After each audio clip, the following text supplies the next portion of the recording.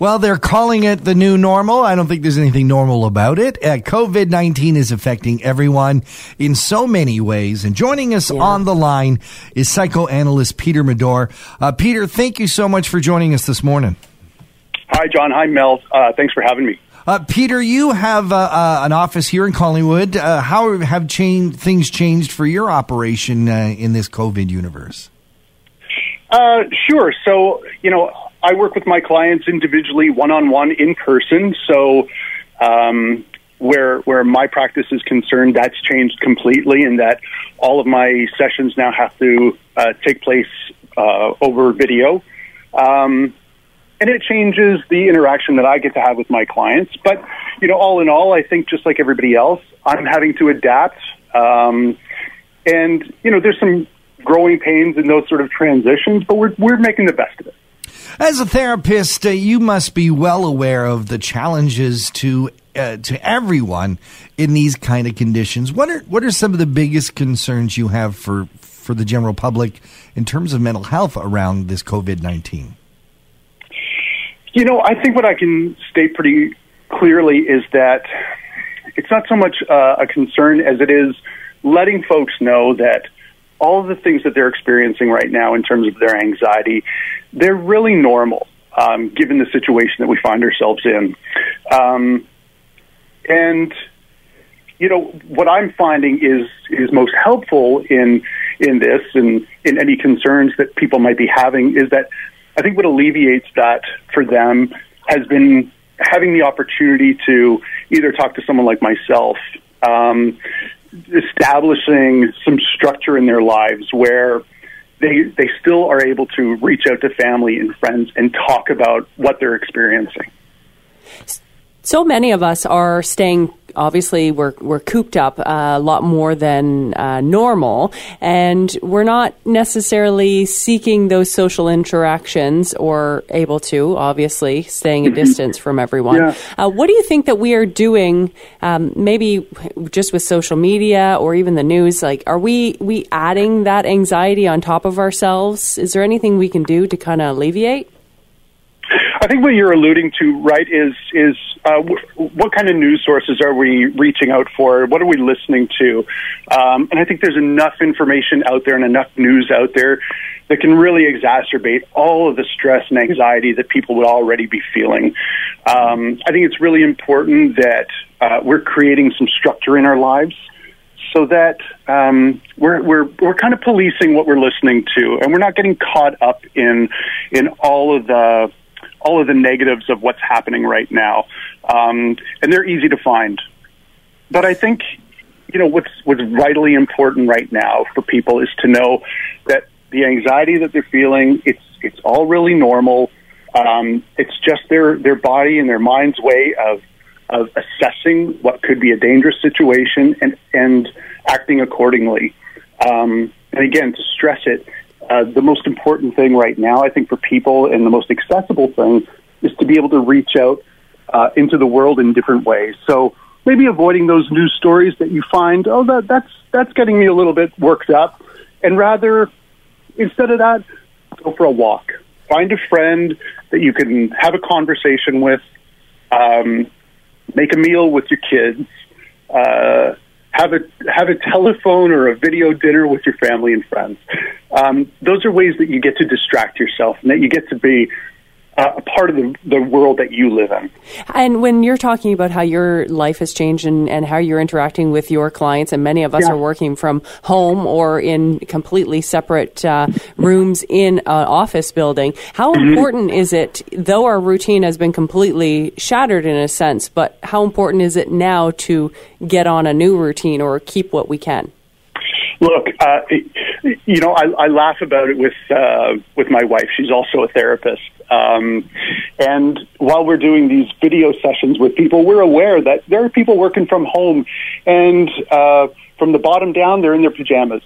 Yeah. So, exactly. Get dressed, have a shower, go for a walk, do these things that are part of your normal everyday life routine. It's so easy, I think, to get bogged down when we don't have routine. So establishing a routine, establishing some structure in our life, it's so important right now. It'll just make us feel like we're active. That's where we want to be. We want to activate our minds. We want to activate our bodies. We want to stay physically active, even though we're limited. We want to be engaged in the world as much as possible, as looks normal to us. One of the points of anxiety that I know I'm feeling is the different levels of seriousness people are taking the disease and the spread of it. Mm-hmm. And I'm talking, certainly in my world, it tends to be younger folks, those teens that don't get it. And, we know the teens generally believe they're invincible. But yeah. But having the conversations of, no, you can't go out, and no, it's not safe to go visit your pal, and it's not safe for your girlfriend to come over. We're on lockdown. How do you explain it to those who just don't get it? The unfortunate thing is either they're going to get it or they don't. We hope they do. We understand just being educated by our own ministries of health, our governments who are telling us, this is how serious it is. So I can appreciate the frustration that anyone would have when someone's not getting it. What do we tell them other than, what they should already know? I wish I had the answer for that. I share that same frustration with you. My mother-in-law lives next door to us. She's older, so we're concerned about her health, and that's part of our own anxiety. Right. She's fine. She keeps herself physically active, and she's always connected with her friends and her family. But I'd share that same frustration with you, John, in that there are folks out there who aren't considering people in our communities who are vulnerable in health, and we wish they would. But it's one of those things that this has never happened before in living memory. So I think it's really easy for those folks that we're alluding to, and those kids maybe that we're alluding to, who are like, I am invincible. I don't fear. I don't see the threat. And that's what I fear, is that when they finally do get it, it'll be because they lost someone, or they found out that someone very close to them got sick. And that's the shame of it. I hope they get it before then. I'm not sure that I've got the answer for that. The general key, though, seems to be that the more we talk about it and talk about our anxiety, whether it's from being cooped up or from catching the disease or spreading the disease, it's all about talking. But not everyone has the opportunity to do that. What do you recommend to those folks who don't have friends or relatives that they can reach out to, but probably still need to talk about it? I think that's probably the biggest threat, is considering people who don't have anyone to talk to, people who are living in isolation. Because for them, it's not just the isolation, it's that sense of being, feeling alone too.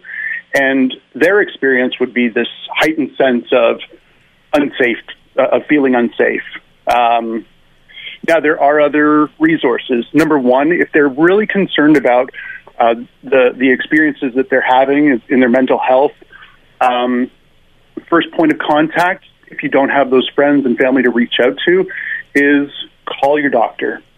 They might not have all the time for you, but they'll have additional resources. I'm also aware that there's the Georgian Bay Family Health Team located in Collingwood. They provide free services, I think 10 sessions. So reaching out to them, I believe you can self-refer. And if you can't, then your doctor probably could refer you to see a therapist at the Georgian Bay Family Health Team.